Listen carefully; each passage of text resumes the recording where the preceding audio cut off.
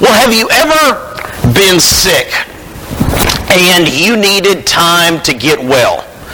You were sick, and even once you were able to return to work or return to school, you didn't just bounce right back. There was a time you had that sort of nagging, lingering cough, or you knew what it was like to have to, it took days to recover from the weakness that was a result of being sick. Or maybe you had a broken bone, and you had to do some rehab as part of the aftermath of that.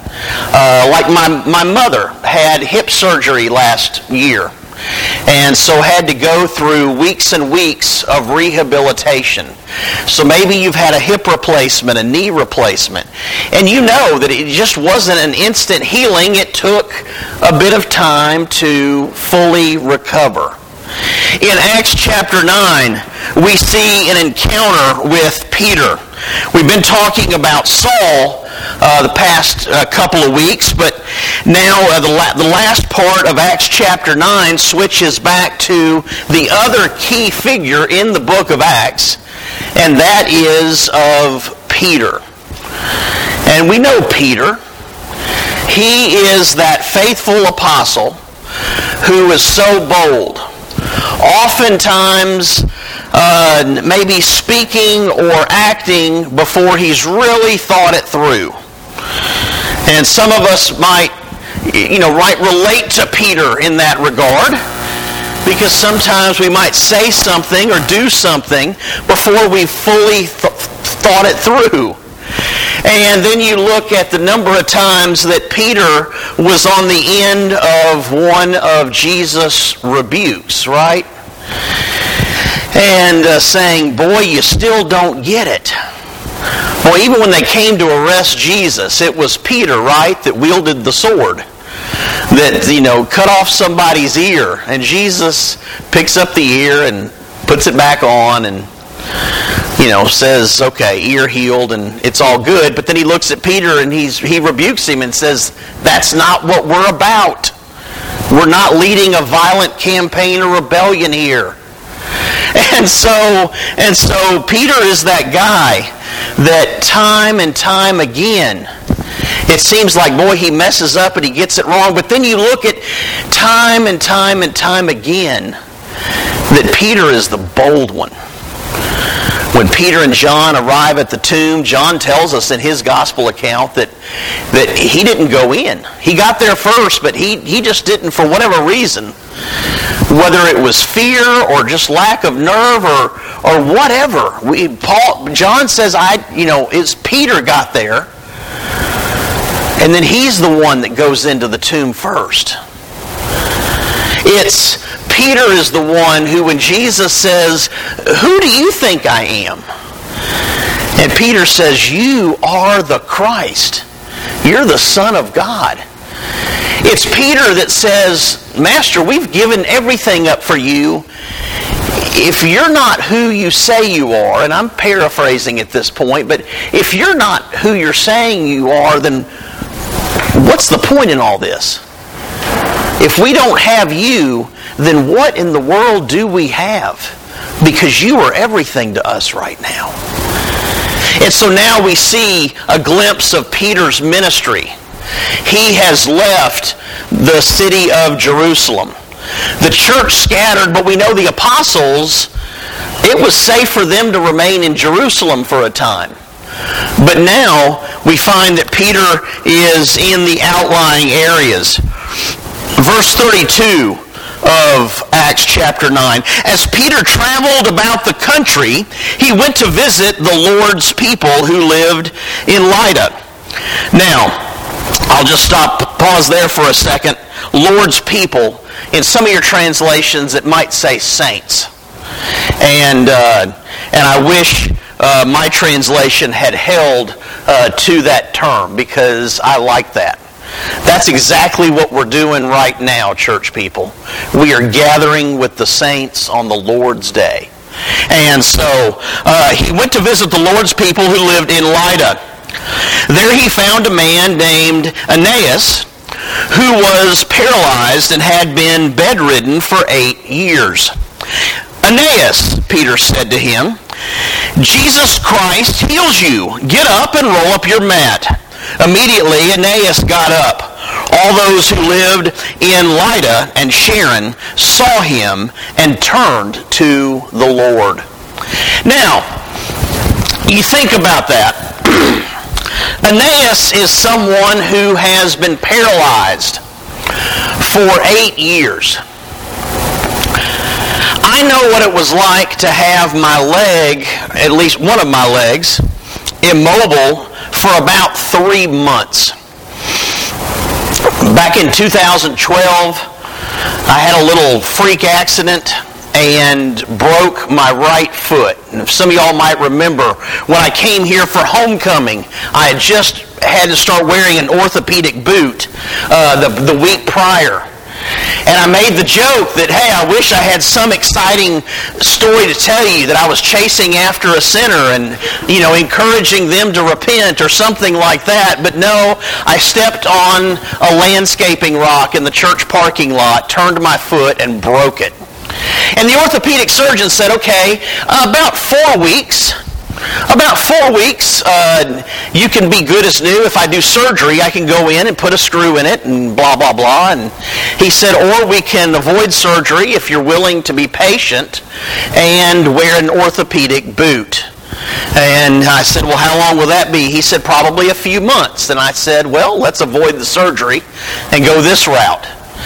And I remember when I finally, after about 90 days, in November of that year, I finally get the boot off and I start moving my foot. And I say, it doesn't feel right. And he literally chuckles. He laughs out loud and says, well, of course it doesn't. You haven't been able to move it for 3 months.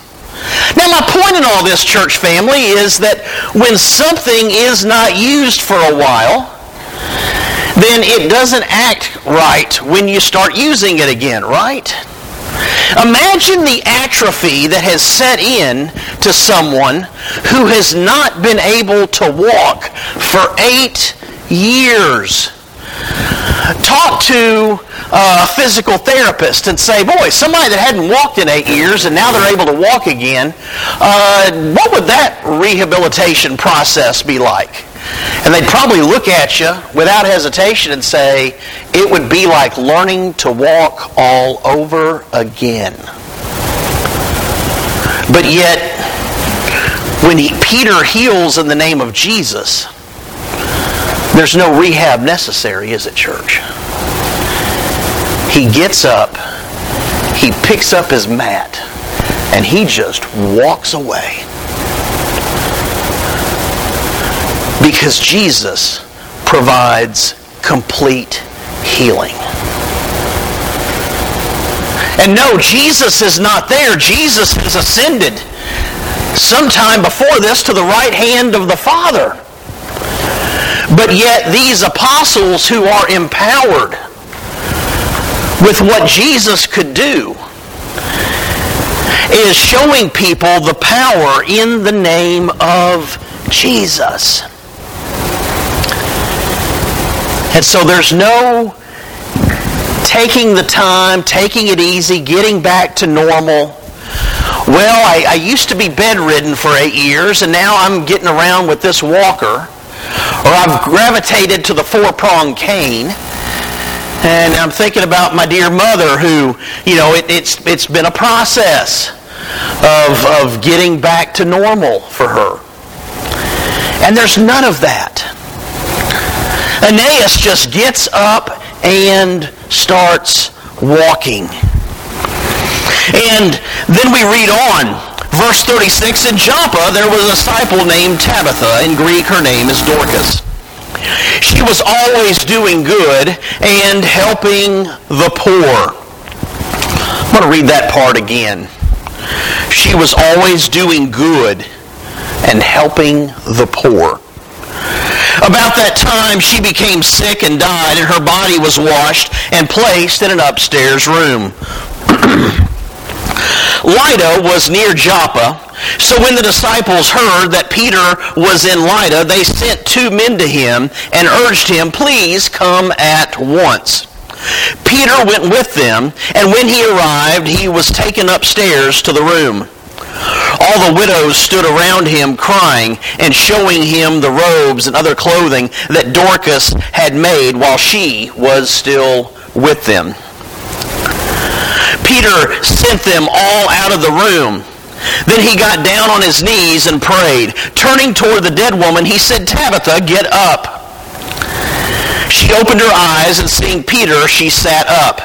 He took her by the hand and helped her to her feet. Then he called for the believers, especially the widows, and presented her to them alive. This became known all over Joppa, and many people believed in the Lord. Now, do you see some similarities with some healings that we've seen take place in the Gospels? Because Aeneas' episode, that encounter, should kind of remind us of some guys that knew that Jesus was in a house and they wanted their friend to be healed. There was no way to get in the house. It was standing room only. And so what did they do? They removed a section of the roof and then lowered him and his mat down through the roof. Now I tell you, church, those are the kind of friends I want, right? Aren't those the kind of friends you want? Man, that they're going to take a section of somebody's house apart. That they're going to say, hey, it's not vandalism, we'll put it back later. You know, and with the kind of roofs, and I've read scholars say, now, well, their roofs aren't like our roofs today, and it's not like they had to go through, through all the trusses and all the loose fill insulation or the rolls of Owens Corning or whatever might be insulating your roof space or attic space, and that it wasn't like all that it was this thatched roof, and they just removed a section of it, and they could kind of weave it back in later. But I'm still saying that still takes some doing, right? I mean, removing the section of roof, lowering somebody down, and if I was preaching and all of a sudden somebody starts coming down from the ceiling, kind of like the Predators mascot before a hockey game, coming in from the roof, I wouldn't know what to think. I'm sure Jesus, being Jesus, didn't miss a beat and healed the guy, and all was well. But that's what Aeneas is supposed to remind us of. Now, when you read about Tabitha, when you hear about Tabitha, are you reminded of something else that Jesus did? Jairus' daughter. Because what happened? They sent for Jesus. So Jesus had to go to the house. They have sent for Peter. These two towns are about 10 to 12 miles apart. So, this isn't like going around the corner. This is servant leadership at its best right here. There is a need, and he goes out of his way, knowing that she's already dead. And he gets there, and who's in the house? It's the mourners.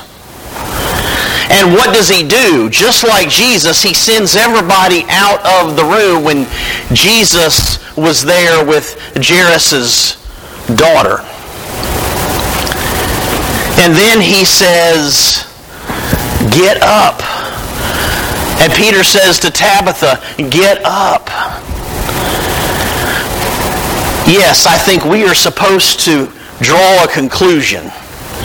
It's as if Jesus never left.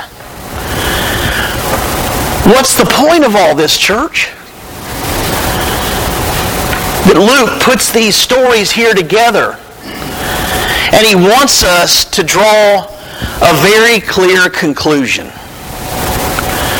That Jesus is alive through his church. And so that begs the question for us this morning. And not just that this morning. I think it begs the question for us every day. How are we going to show someone else Jesus today? Forget tomorrow. Tomorrow will be here tomorrow. But this day is called today. How are we going to show Jesus today? Now, there are some who believe that healing powers ended with the apostles, and that may be true. I know that people are still being healed in the name of Jesus through prayer. I don't doubt that for 1 second. And the day I do is the day I need to turn in my resignation as the minister of the Hohenwald Church of Christ. Philip Greiner says amen. Philip wants me to quit now. No. But that's exactly right. We give up on the power of Jesus? Ooh. Don't do that, church. Jesus is alive in His church. And so there's that term that we hear, that we say from time to time, the hands and the feet of Jesus. And all that simply means is that since Jesus is not physically present, that we are an extension of His physical presence, that we are the hands and feet. That when we undertake ministry efforts through the Hohenwald Church of Christ, we're doing our part to be the hands and feet of Jesus. When Tom tells us about a relationship that is forged through World Bible School, and that a baptism results from that, then Tom readily admits Jesus or God works in mysterious ways. All I can say to that is amen. By the way, Tom, sign me up for World Bible School. Let's get going with that, okay? I mean that. I've been meaning to do that for some time, and it's time. But that we, whether we are here doing something in an organized ministry effort, or we as individuals are out and about in the community, and we are living in such a way that people know that we are a child of God, then we are being the hands and feet of Jesus. When people see us living in a holy and upright way, when people know that we draw the lines, that there are things that we do and there are things that we don't do. There are things that we say and there are things that we do not say. There are places we go and then there are places we do not go. Why? Because we are called to be holy. We are called to be set apart. And so we look at the lives of these people. Now, one thing that we don't want to miss here, because Luke doesn't want us to miss it, because he brings it up not just once but twice within just a few verses. By the way, the title of today's message is Always Doing Good. And so that latter part of verse 36, she was always doing good and helping the poor. And then in verse 39, the latter part of that verse, all the widows stood around him crying and showing him the robes and other clothing that Dorcas had made while she was still with them. In other words, Dorcas was a giver. And whether you want to call her Dorcas or Tabitha, either way, this woman, this child of God, this believer was not just someone who believed in theory. Her faith was evident to those around her. In what ways are we making our faith evident? That's the challenge for us today, church family.